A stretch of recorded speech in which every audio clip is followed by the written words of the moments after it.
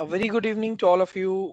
Again, your trainer, instructor, mentor, Bharat this side. And today we are going to talk about our another topic. And I believe the last topic for our networking basics. And after that, we are going to start with the defensive security side. So in terms of network, this will be our last topic.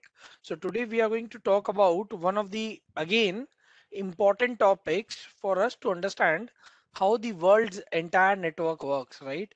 Like a person sitting in an office in Seattle, how he's communicating to his employee working in the same organization, but from a different geographical location back in India, right? So how does this all thing works? That's what we are going to talk about it up today over here. And in this particular part, we are going to discuss more and more things in terms of wide area network. So up till so far in this particular journey, we did talked about guys lots of things, some basics of network we did started with. We did talked about the hardwares, we did talked about the softwares, we did talked about the OSI model, TCP/IP model, right?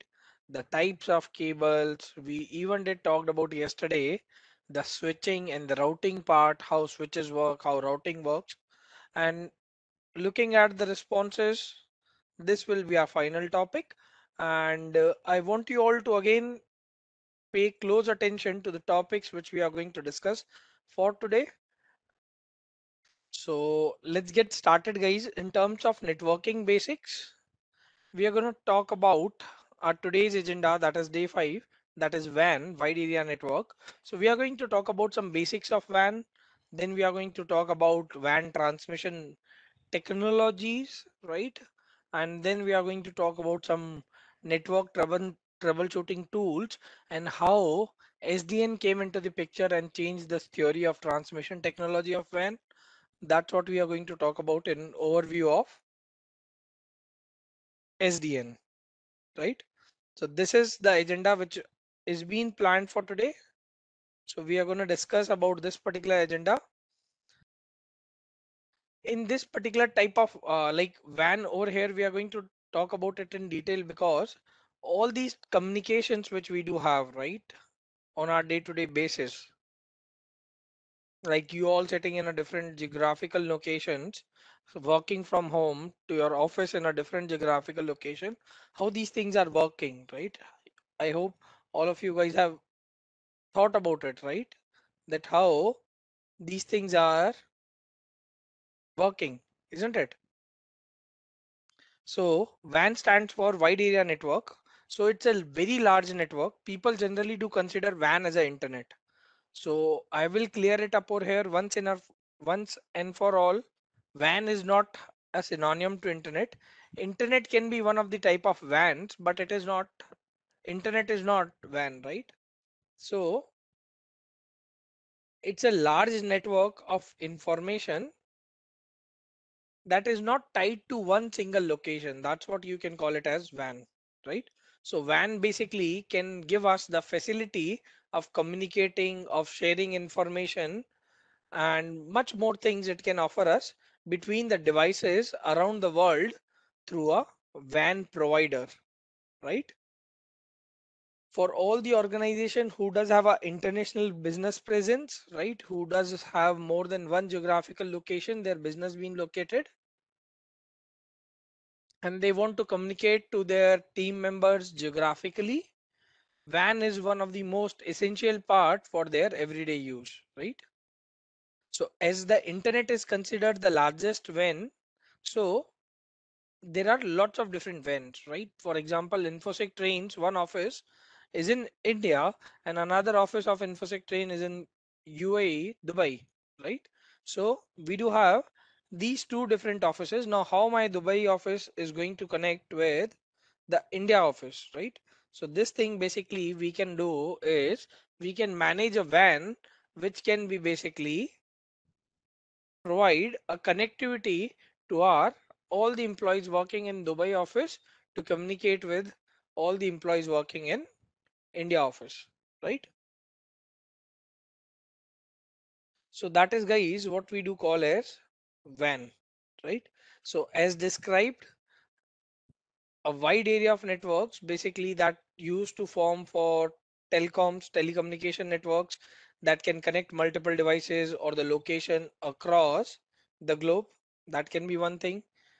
WANs basically are again one of the most largest, or you can say even expensive forms of network available to date, right? One of the most expensive forms of computer networks available till date, right? These networks basically are established by service providers, right? So there are service provider who do basically provide these type of services with their like WAN to the businesses basically are being provided by the service providers. Like even a school or a government basically needs WAN. There are service provider who does provides this particular setup, and these customers of the service providers, they can use the network and store the data and communicate with other users no matter what the location they are coming from. As long as they have access to the established WAN, the access will be granted via various different ways. It can be lines, it can be VPNs, it can be links, it can be wireless networks, or it can be cellular or internet access networks, right? Service provider means internet service provider, right? So internet service provider will be the one who will be providing you the connectivity, right? ISP or connectivity service provider, you can say.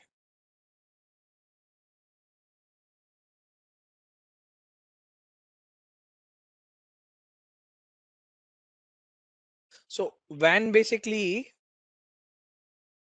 are different than all the things which we have discussed earlier, like MAN or LAN, right? LANs basically are local area network. If there is a same physical location where all the employees want to communicate, that will be part of LAN. Now, if I want to connect my LAN in my Delhi office to the LAN in, let's say, Chicago in United States, how I'm going to do? There should be a WAN between which can connect the LAN of Delhi office to the LAN of Chicago's office, right? So that's where WAN will come into the picture. So purpose of WAN basically, if it does not exist, organizations will be isolated, right? To restricted areas and specific geographical regions, right? So that will be something which will be there if WANs were not there. So LAN can help you to work within the building, within the organization, but the growth to the outside area, let's say either different cities or even different countries, it's not possible with the help of LAN, right? Because the associated infrastructure will be more cost prohibitive for the organizations if they keep on using that same local network, right? And practically it will be not possible for any organization or any service provider to give you a LAN exceeding the cities, right?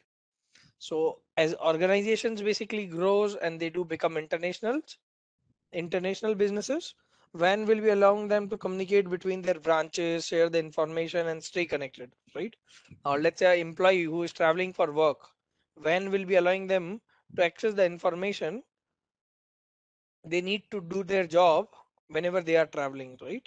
So vans basically help the organization to share the information with their employees, with their customers, as well as their partner organizations, or if they do have any B2B clients or customers, anyone.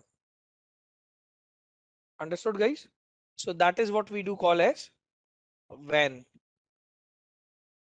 These are essential services, one of the essential services which we can offer to the public, and even the students who are part of any sort of, let's say, universities, right? They want to access the library databases or university research centers from a remote location. Of course they have to be part of that particular van. Even your bank has the same story, they do use van. So we are going to talk about bit more on van, right? But these are like few of the basic things which we should know about the WAN, right? That is the wide area network. You can say moreover, it is a type of computer network that spans over the entire large geographical area and connects different cities and even countries, right? So there are lots of communication links in a WAN, which is usually provided by your telecom partners, right? And these communication carriers who offers these sort of services are generally in forms of these, like we will talk about it, that are either lease lines, either these are frame relays, right? Either these are ATMs, either these are MPLS, or either these are VPNs, right? So multiple different transmission technologies you can say, or the communication links are being used by various different vendors. Understood? Let's do, before we do proceed towards those particular parts of the transmission technologies, we do talk about MPLS, lease lines and all. Let's do talk about guys WAN components, right? So WAN components guys basically are the part. So talking about WAN components, majorly in WAN, you will see four major components. The one will be end devices, the one will be communication link, the one will be the equipments of WAN, and the one will be basically service providers, right? So let me explain you all so that when we do talk about bit more in detail, you should know that when I am saying end devices, what is end device? When I'm saying WAN equipment, what is WAN equipment? So you should be basically aware about that particular part. So end devices, basically these are the devices at the end of the communication links, right? In WAN technology, we do also call them as edge. Let's say, let's say this is my network, right? This is one of my data center and the router through which the connectivity of this particular data center is, right? And this is basically one of my on-site deployments, right? Now the connectivity of this on-site deployment via this router. So this router will be one of my end devices, right? Because it will be on the edge of my deployment server's network, right? So end devices will be the part, these will be the devices at the end of your communication links. It can be basically a computer, server or router, right? Yes, of course, a mobile, a laptop, end devices that are responsible for generating and receiving the data. It can be routers, it can be servers, it can be computers. So that's what we do call it as a end device. Understood, team? Next we do have is communication links. So communication links, these are the physical connections, right? These are the physical connection that transmits the data between the devices, right? Now, if I do have one device over here and another device over here, right? So the link between to communicate the data, right? The entire link between to communicate the data is what we do call as communication link. Yes, it can be wired, it can be wireless, right? Communication links can be wired, it can be wireless, and it can use various technologies like lease lines, again frame relays, ATMs, MPLS, VPNs, anything. So the link which is connecting your one site to another site, that's what we do call as communication link. Make sense? Next we do have is WAN equipment. So WAN equipments, basically these will be including your devices like routers, switches, firewalls, these type of devices. It will be including all of your these type of devices like routers, switches, firewalls that are used to interconnect with each other, that are used to interconnect with each other to interconnect the LANs and manage the flow of data between them, right? Of course, let's say there is device A and device B, right? Both of them are connected via one switch. Now this switch is connected to one of my routers. Now this router is connecting and another organization two devices from same switch, right? It is another switch. Now all this something similar to this particular part, this router can be connected to my WAN, right?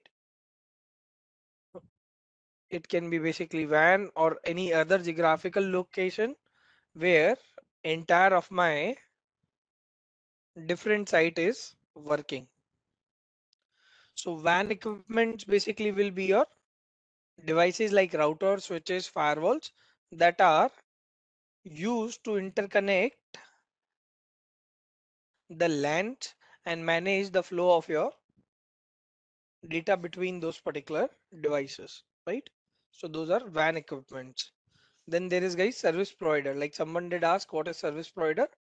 So these are the telecommunication carriers that provide the communication link. That means the connectivity from A to B that provides the communication links and the services that are required to build and operate a WAN, right? So services required to build and operate a WAN, service provider will be giving the communication link, service provider will be giving, right? And service provider will be offering various of these particular services like services to offer WAN, services to offer communication links. It will be offering it via multiple different things. Like I have already mentioned couple of times, lease lines are there, frame relays are there, right? There are ATMs, there are MPLS. We are going to talk about all of them in detail. We are going to understand all of them in detail. We do have VPNs, all of these. Like these are few of the examples how service provider provides you the services of WAN and creates a communication link between your site A to site B, right?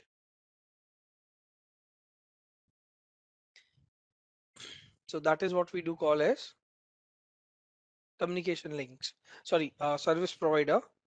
Now this part guys over here does not include all the options, right? Lease line, frame relays, ATMs, MPLS, VPN does not involve all the options. You do have SD-WAN also, right? We are going to talk about it later when we do talk about SDN. We are going to talk about it. So just be there. We are going to discuss it in detail, right? So that was your WAN components. Now WAN technologies, all these things which I was saying about, like the WAN technologies which we are going to discuss. So there will be lease lines, there will be frame relays, ATMs, MPLS, and packet switching. This is something which we already discussed. So anyone who is providing you the connectivity services, that can be basically one of the example of service providers. Now the very first thing is lease lines. This is my office over here. Let's say this is my office and this I am a telephone exchange, telecommunication company. So this is my telephone exchange, right? So what I asked my vendor is to give me a cable structure, leased line. Just like you lease an apartment, right? You lease an apartment, you lease an office, you lease an building. Same way you are leasing a particular line up over here, which will be having only yours and yours connectivity, none other connectivity will be there. So that's what we do call it as lease line, a cabled point to point connection that is dedicated communication link that you have leased from your service provider. So team, these particular lease lines are the part where we will be having a dedicated like service provider who will be giving services to a single customer, and there will be no contention of or there will be no connection of any other user with any other users over there. They will offer us high reliability, performance, and bandwidth, right? The normal internet which you are using, Like you can see some of us are facing issues. Why? Because that's a shared traffic, shared internet. So no one guarantees you about the latency, about the reliability, the performance and the bandwidth. But in leased line, you will be basically having all these particular things to a minimum level guaranteed, right? So that is what we do call it as leased lines. So these are available in various speeds ranging from minimum to minimum 64 kbps, right? They can have 64 kbps to several gbps, right? They can give you the speed of minimum to kbps to several gbps depending on your choice, and it can be used for various different things like for voice, for data, for video applications, right? So these can be used. So lease lines basically are used by typically large organizations that need to transmit their data in volumes, right? They need to transmit their data in high volumes and requires high level of privacy and security, right? So for them, lease lines are being used, and these are also used for real-time applications like video conferencing, online gaming, financial training, trading, right? You might have seen all those basically works in stock markets, the stock market exchange vendors, right? They do have a line basically which they have taken directly from the stock market central board, right? Like BSE in India, right? So a line is being purchased, and on that particular line, they do basically do their financial trading. Same way, where low anywhere where low latency basically it's critical, lease lines will be used. If you are a small organization, I would say lease lines are good for us. We can basically maintain and use lease lines if we are a small organization. But if you are a big organization, you do have multiple offices and in multiple geographical location, this thing basically can be a chaos and it can be more expensive and practically sometimes even impossible as well, and it will be not economic at all, right? So that is basically one thing in terms of lease lines we do have. Next we do have is frame relay, guys. Now again, it's a type of WAN technology, right, that uses packet switching to transmit the data between a device. Let's say there is my regional office, there is my head office, there is some remote users and another regional office, right? So frame relay basically will be technology which will be using packet switching technique. Remember yesterday we did talked about packet switching. Entire of my data has been broken into the packets and it has been transmitted independently over the network, and before reach like once it reached to the destination it has been reassembled and then data has been used, right? So it's a cost effective alternative to your lease lines, right? These days we do not use it that much. Frame relays, you won't find it often, but these are cost effective alternatives to your lease lines, and it can allow multiple customers to share a single communication link, right? Multiple customers to share a single communication link to do the connectivity, right? So that is basically what we do call as frame relay, guys. Now again, it is available for variable bandwidths, like minimum to minimum you can get even 56 kbps. All of you guys, especially those who are from India and those who have used dial-up modems, have you have ever used dial-up modems? Like earlier we were having BSNL, MTNL sharing us those dial-up modems where we used to connect the call and then our internet connectivity used to get started. But yes, when we were kids. That's an example of frame relay. It offers various different bandwidths like 54 kbps, 56 kbps to 45. Mbps, right? 54 kbps to 45 mbps, and can be used for various different purposes: voice, data, video applications, right? So they also use virtual circuits, they also use frame relay uses virtual circuits. Like in dial-up modem, when you used to basically make a call, what you were doing was you were making a call from your system to the service provider. And when a circuit basically was being given, then you were basically having the connection to the internet, right? Same way, it uses virtual circuits to establish the connection between the devices.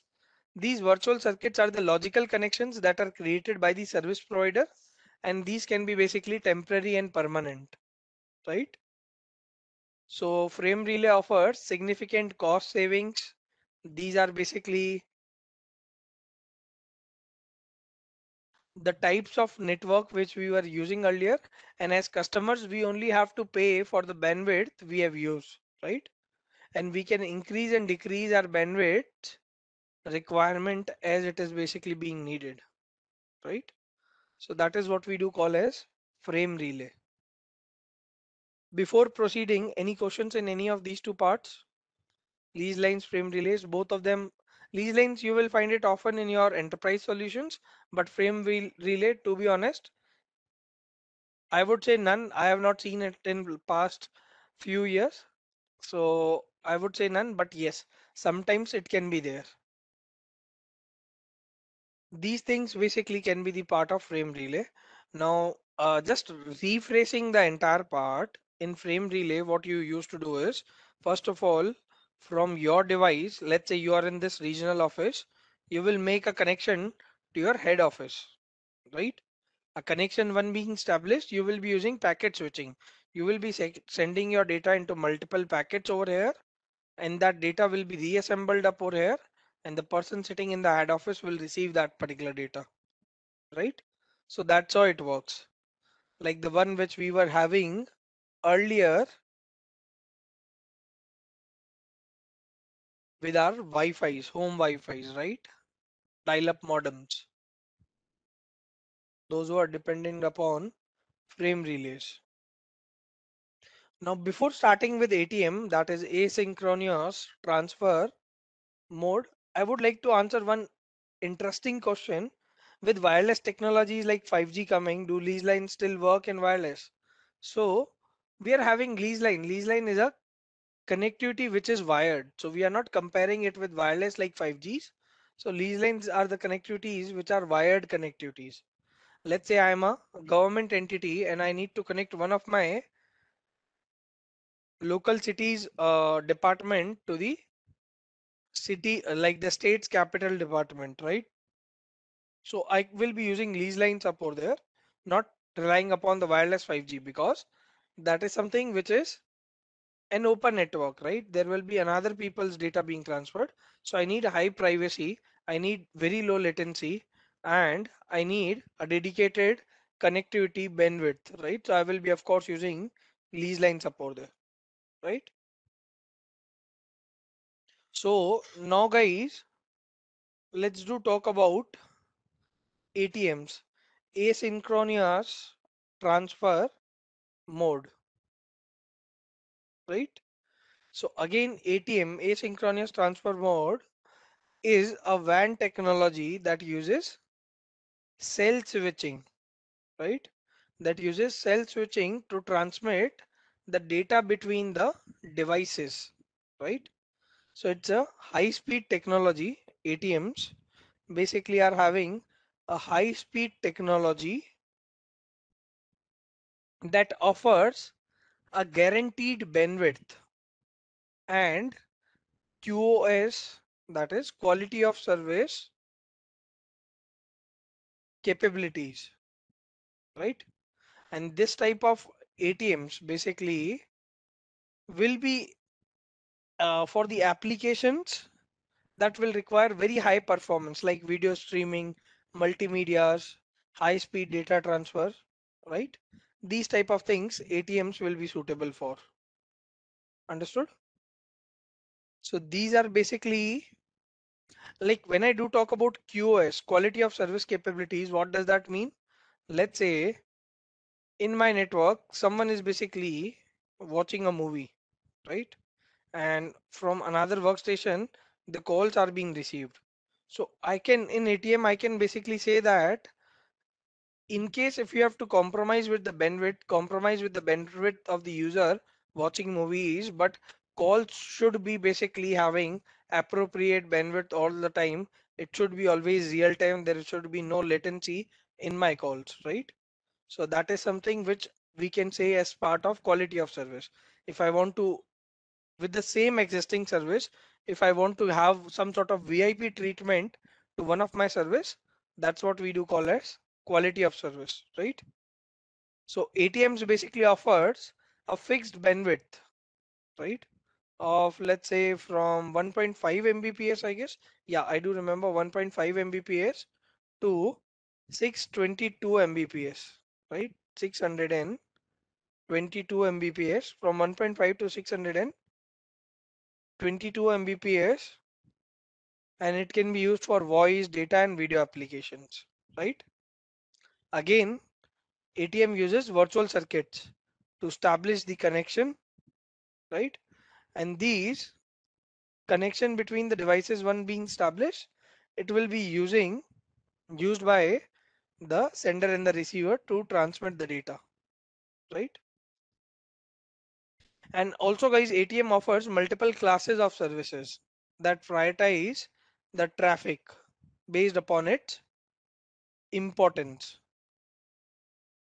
So that is guys what we do call as ATM, that is asynchronous transfer mode, ATM. So if you need more, like it's a mode for switching and transmitting the data efficiently and flexibly, and organizes it into forms of cells, right?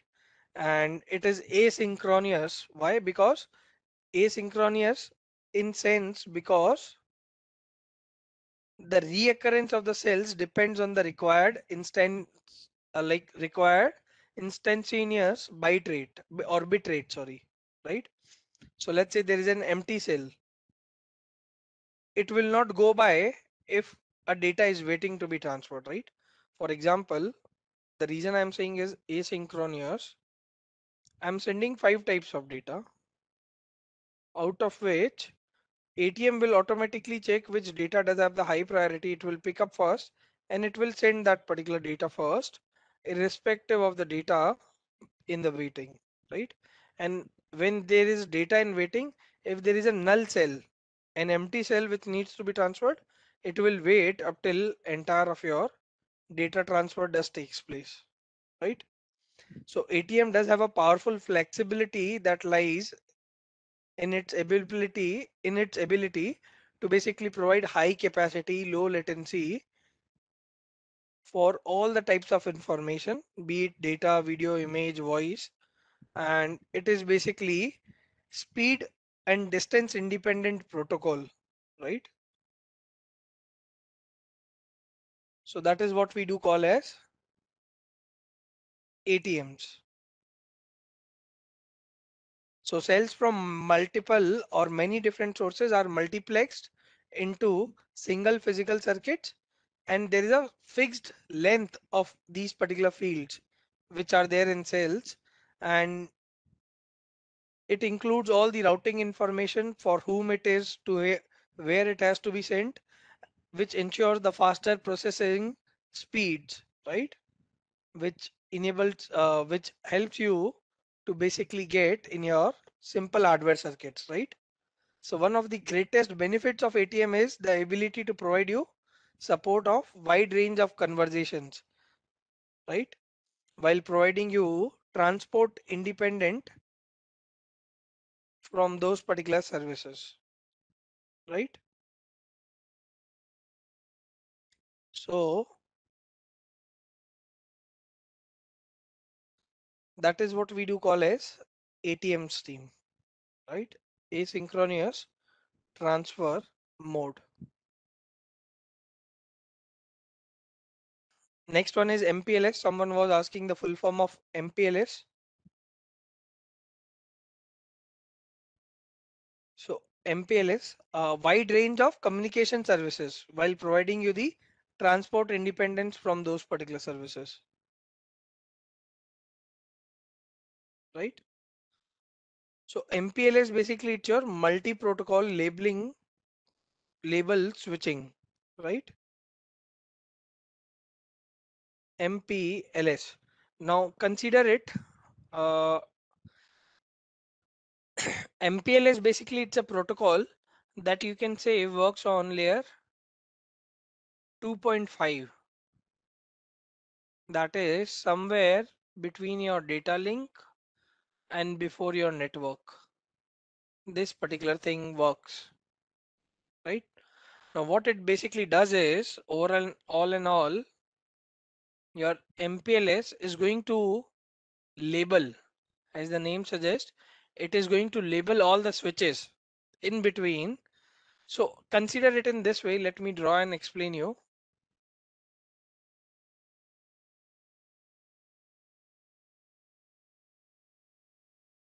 This is my data center and this is one of my client sites, right? Now what I have done is I have asked my service provider to give me MPLS connectivity. Now I do not have to do anything. I have asked my service provider to give me MPLS connectivity from my data server to my client side, right? This is what I have asked them to do. Now I will be having one connectivity from my end, right? My ER, that is edge router to the MPLS, and my service provider will be providing a connectivity to the client's router, client's edge router, right? Known as again ES. So that is how it basically is working, right? MPLS, first of all, let me again theoretically complete. It is a WAN technology. First of all, understand it in this way. It is a WAN technology that uses labels to route the traffic. It does not uses IPs. It does not uses MAC. It uses labels to route your traffic between the devices. And of course, guys, it is flexible and scalable technology, which basically offers you QoS, quality of service capabilities again, and traffic engineering features as well, right? Now you can see this diagram, this green label, I wanted this green label to reach to this host B. Then I wanted this particular yellow label to reach to this host A. Now it will be going through all the intermediate switches where this is basically LSR means labeled switch router. It will be labeled, it will be sending the appropriate traffics to according to the labels. It will be sending to L2. Now L2 knows that if it's yellow, it will be sent to L3. If it is green, it will be sent to L4. And that's how it reaches to their destination. So labels, let's say I've given you all the labels and I do say that all the people who are having red labels come to right side, all the people who are having blue labels come to left side, right? And that's how basically if I have to pass any message to the red label, I do know that I am a switch or I am a router. I do know that if any message is for red red labels, I will be basically talking to the right side, and if there is any message to the left labels, I will be talking to the left side, right? So that is how basically we do have switching being done in multi-protocol labeling switch.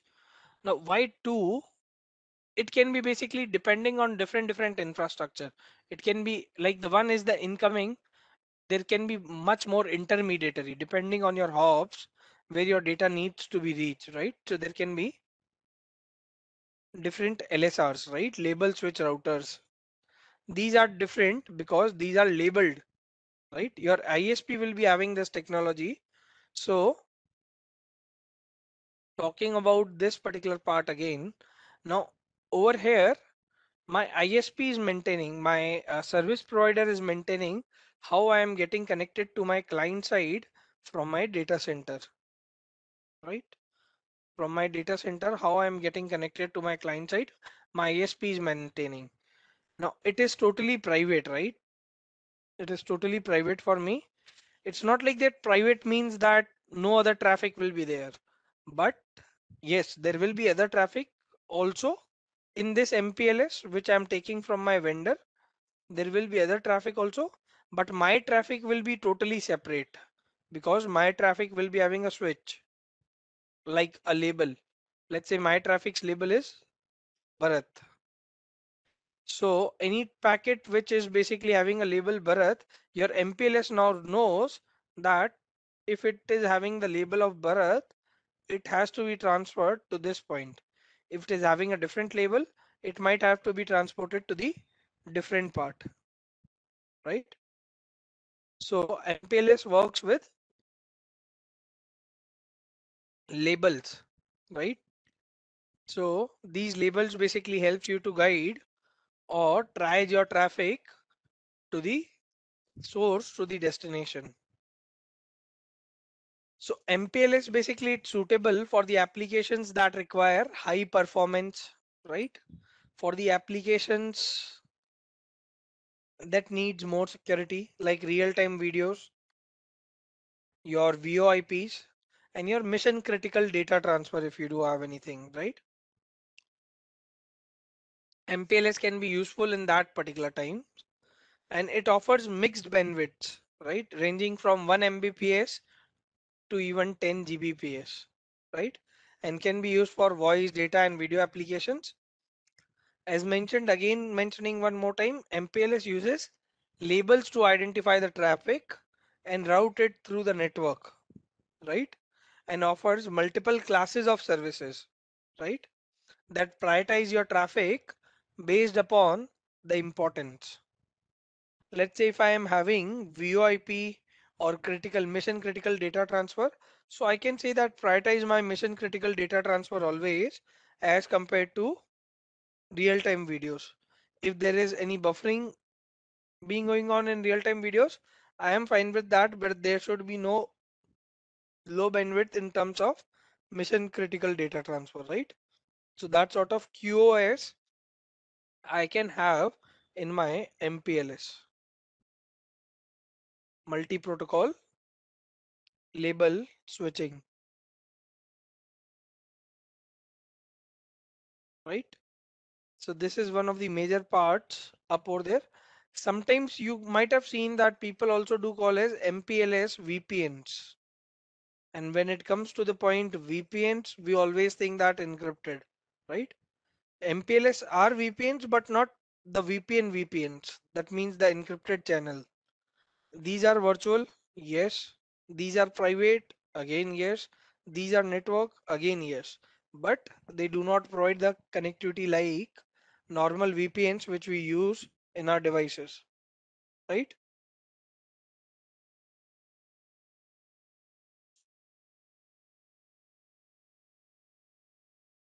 So that is, guys, what we do have as MPLS part, right? So we have talked about lease lines, we have talked about frame relays, we have talked about asynchronous transfer mode, we have talked about MPLS. Now to revise packet switching, let's do talk about it. So packet switching, again repeating for the users who have joined today for the very first time. Packet switching is a method, guys, that uses data transmission like we use for data transmission. Now in packet switching, a message, right? A packet, entire message or a data is broken into the several parts, right? Now you can see these numbers up over here. There was my entire data on source, which were having numbers 4321.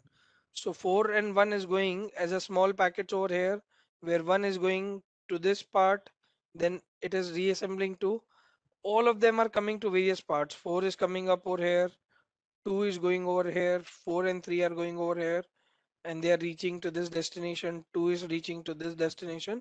Now we do have 1, 2, 3, 4 all together back again and being arranged and reassembled up over here,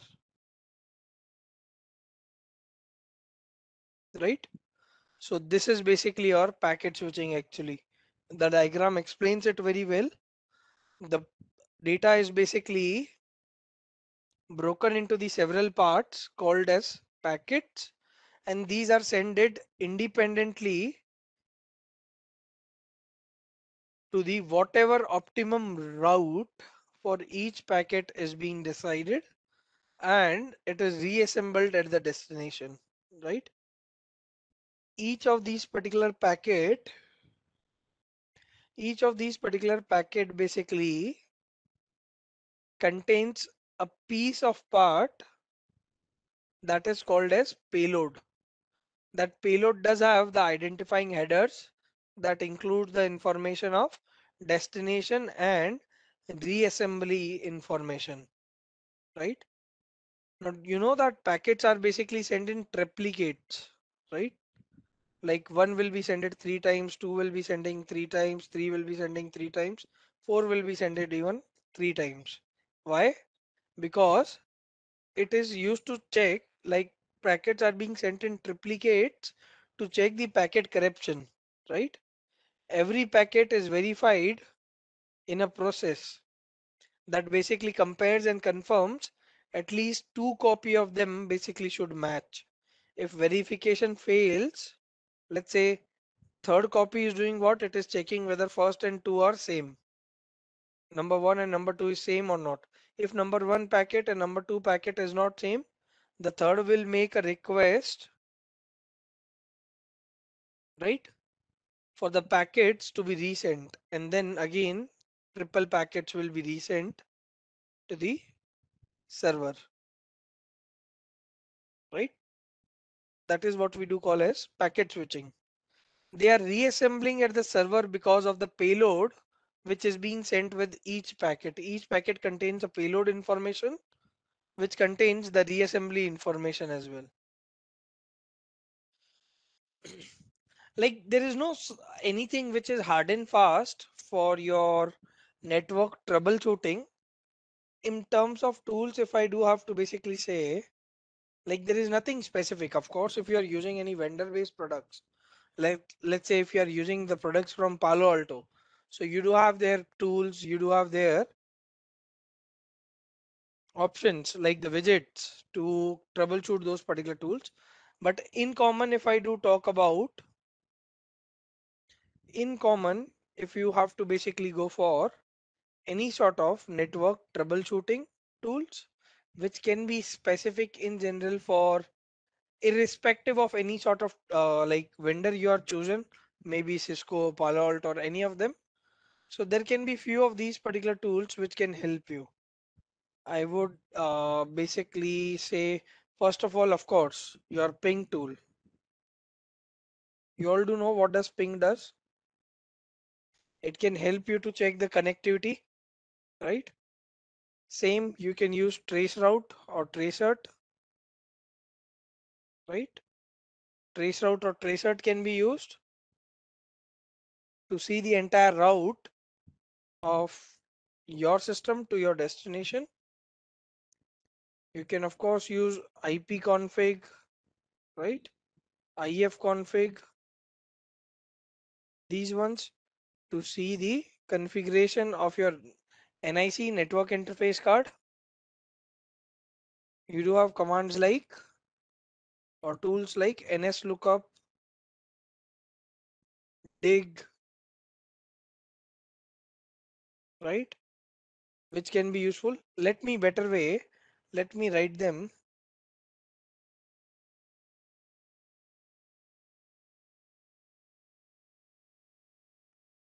So I mentioned you can have ping tool, you can have traceroute or tracert command, right? You can also have ifconfig, ipconfig,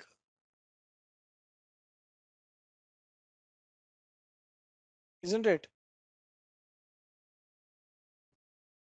So let me just write traceroute ipconfig for Windows, ifconfig for Linux. You do have nslookup command, you do have dig command in Linux,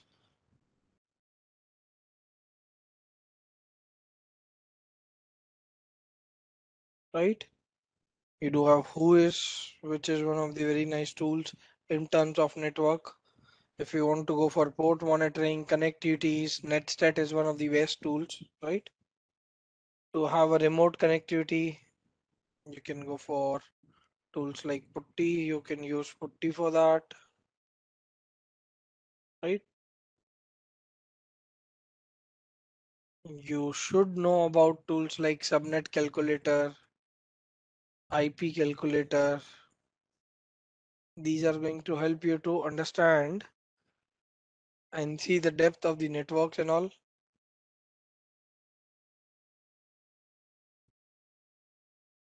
So these tools basically you can use especially for your network troubleshooting, right? Like one of the best tools in this I do like is Netstat, right? It gives you the open port connectivity, right? And that open port connectivity, that too, basically you can use various different filters and it can help you to basically see those various different filters as well, right? So for example, if I do show you,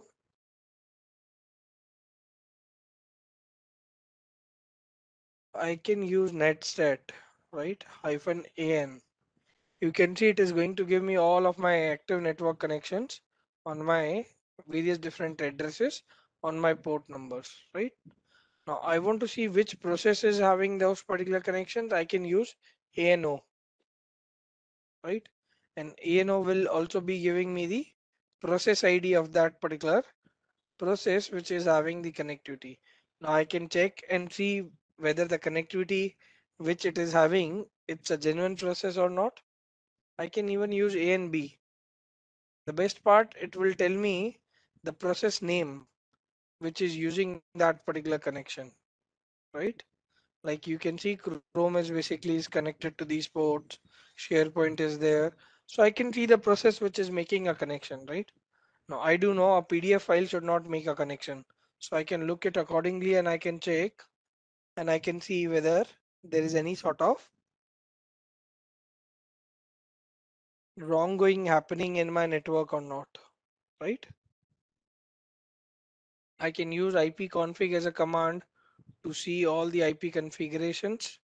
I can go for ipconfig/all, which will display me all the details in detailed information of all of my NICs, be it virtual, be it physical.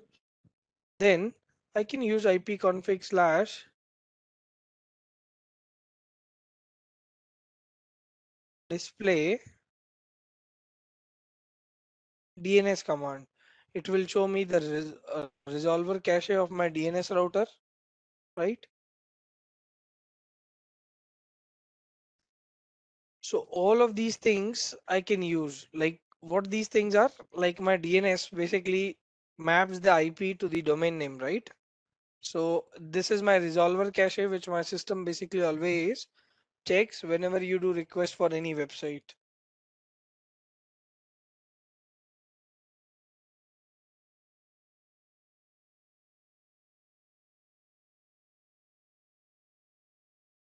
Ping command, I can use it to see whether the machine is alive or not by sending the ICMP packets, right?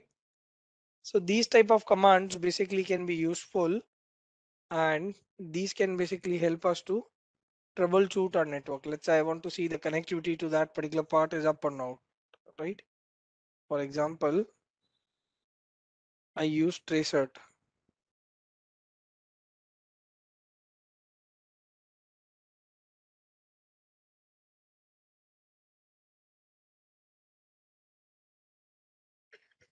right? Then I go for google.com.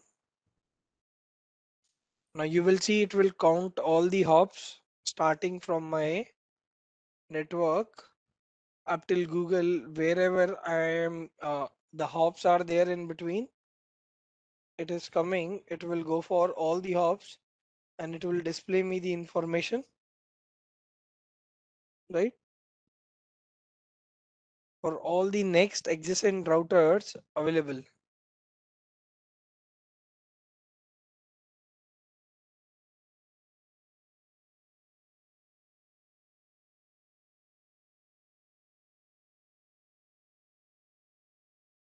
Up till it reaches to the google.com,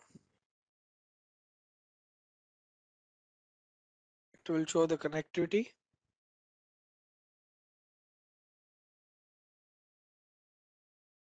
to maximum 30 ops.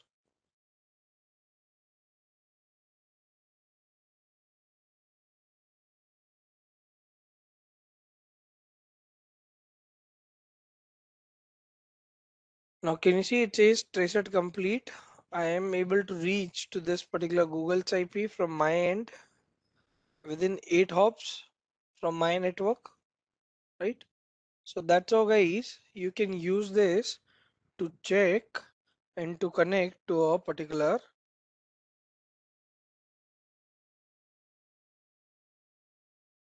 part, right?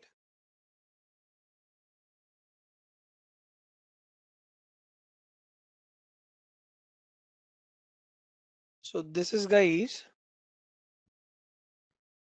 various different tools can help us for various different parts. So that is all about your network troubleshooting tools. Now the last topic, that is SDN. SDN stands for software defined networking.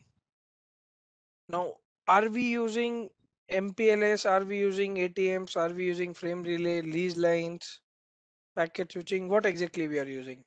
Yes, I've seen the organization who are using MPLS, of course, right? I've seen the organization you are using lease lines as well. But these days, entire scenario has been changed from the time SDN comes into the picture.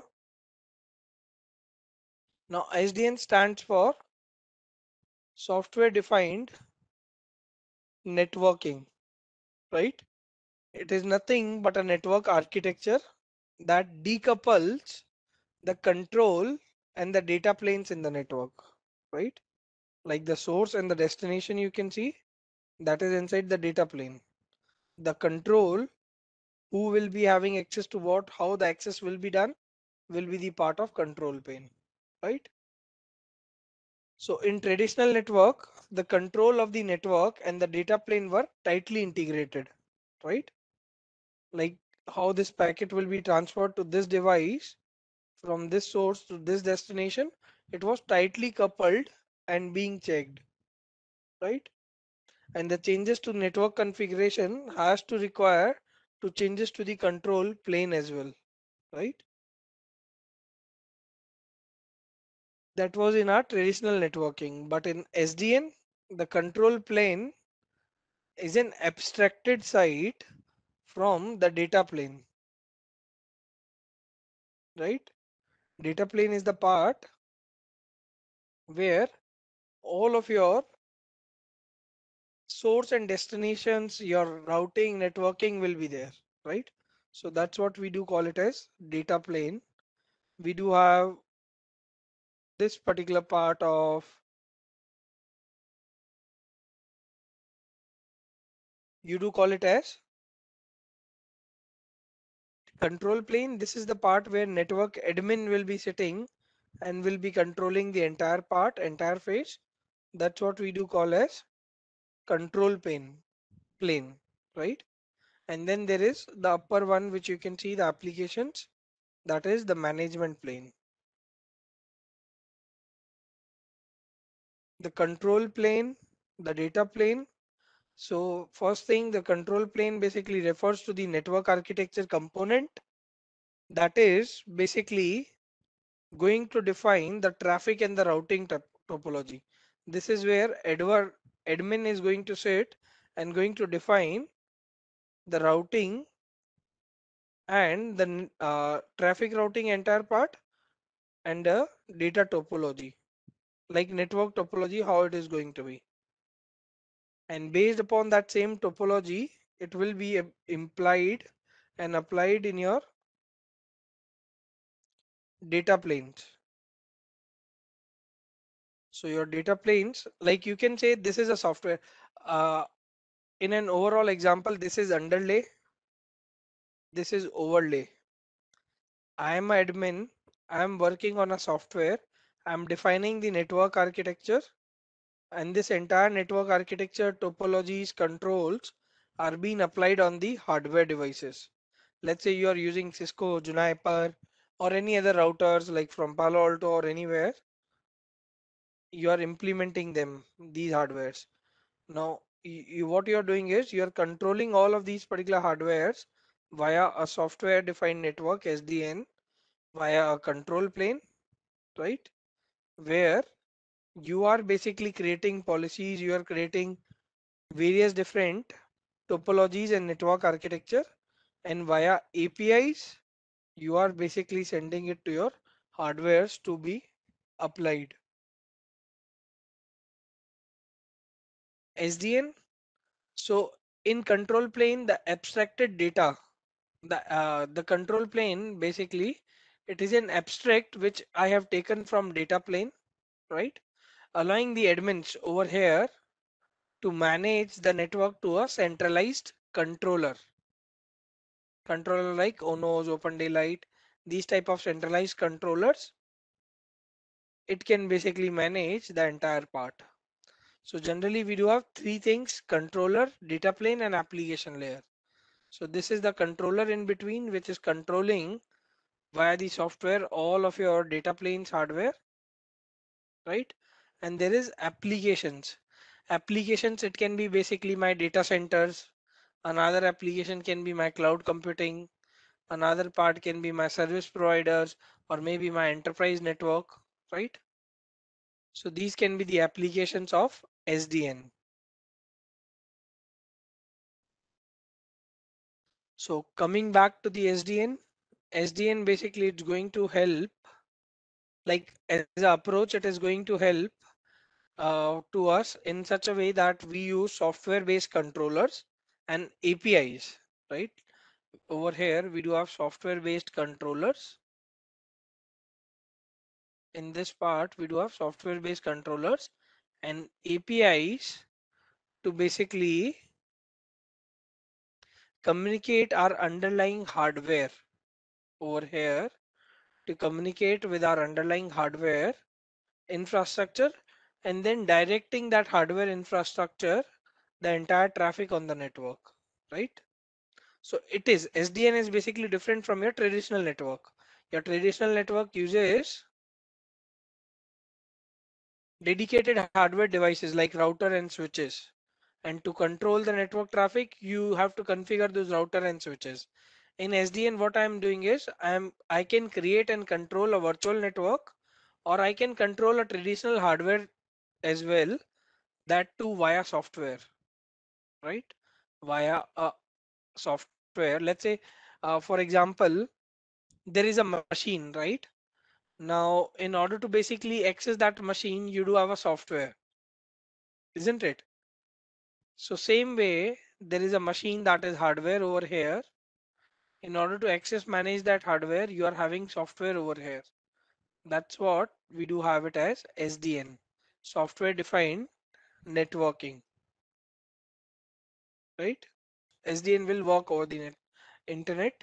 So that's how it will be useful, right? That's how SD-WAN came into the picture, and it is giving you the connectivity to control and manage your offsite networks as well, right?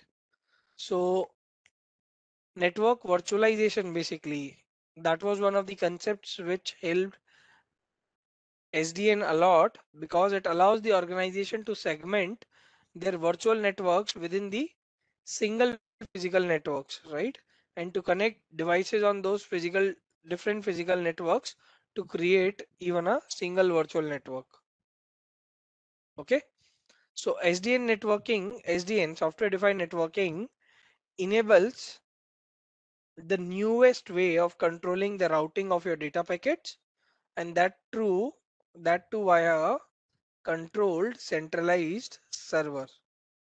Now, why SDN is important? Of course, it will be helping you to increase the control with greater speed and flexibility. You can customize your entire network infrastructure. It will give you optimum level of security, of course, right? So these can be like few of the things, and the key difference between your traditional network and SDN is infrastructure basically. If I do say, SDN is a software based while your traditional networking is a hardware based, right? And because the control plane through which you will be controlling your entire network is a software based, SDN is more flexible than traditional networking because it allows the admins to control the network, to change the configuration settings, for provisioning more resources, right? Like for provisioning more resources, for increased network capacity, all from one centralized UI without the need of hardware to be configured, right? So as compared to your traditional networking, SDN offers even better security in many ways because software defined networks uses a centralized controller. Securing the controller, basically it's crucial to maintain to secure the network, right? If your controller gets hacked, yes, there might be the case your network might be down. So applications which you are seeing up over here, these application on the top, management plane. So these applications basically can communicate the resources request, right? Like a person sitting up over here, right? It can communicate the resource request information. I am a person, I want to send a file to this particular destination, and that file basically exists in application too. So it can be call up via like this, and it can be sent to this particular person.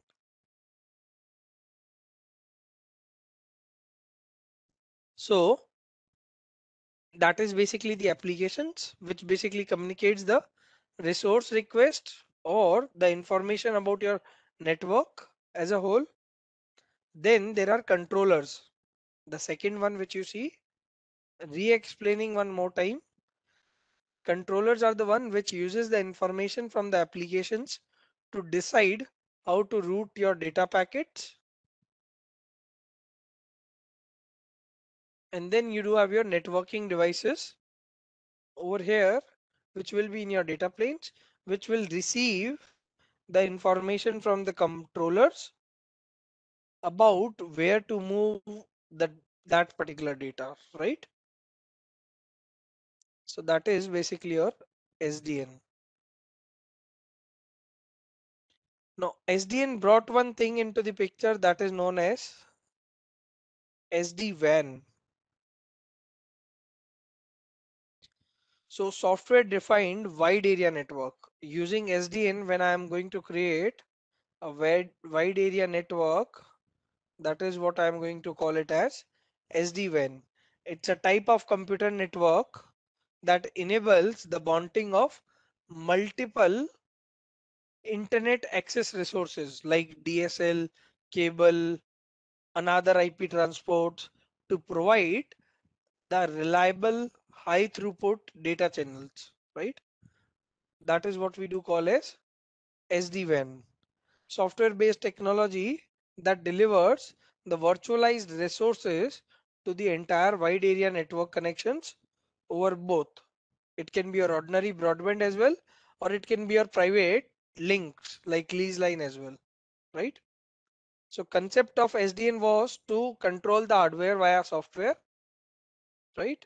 Now applying the same concept of SDN to your WANs to control your wide area network via softwares.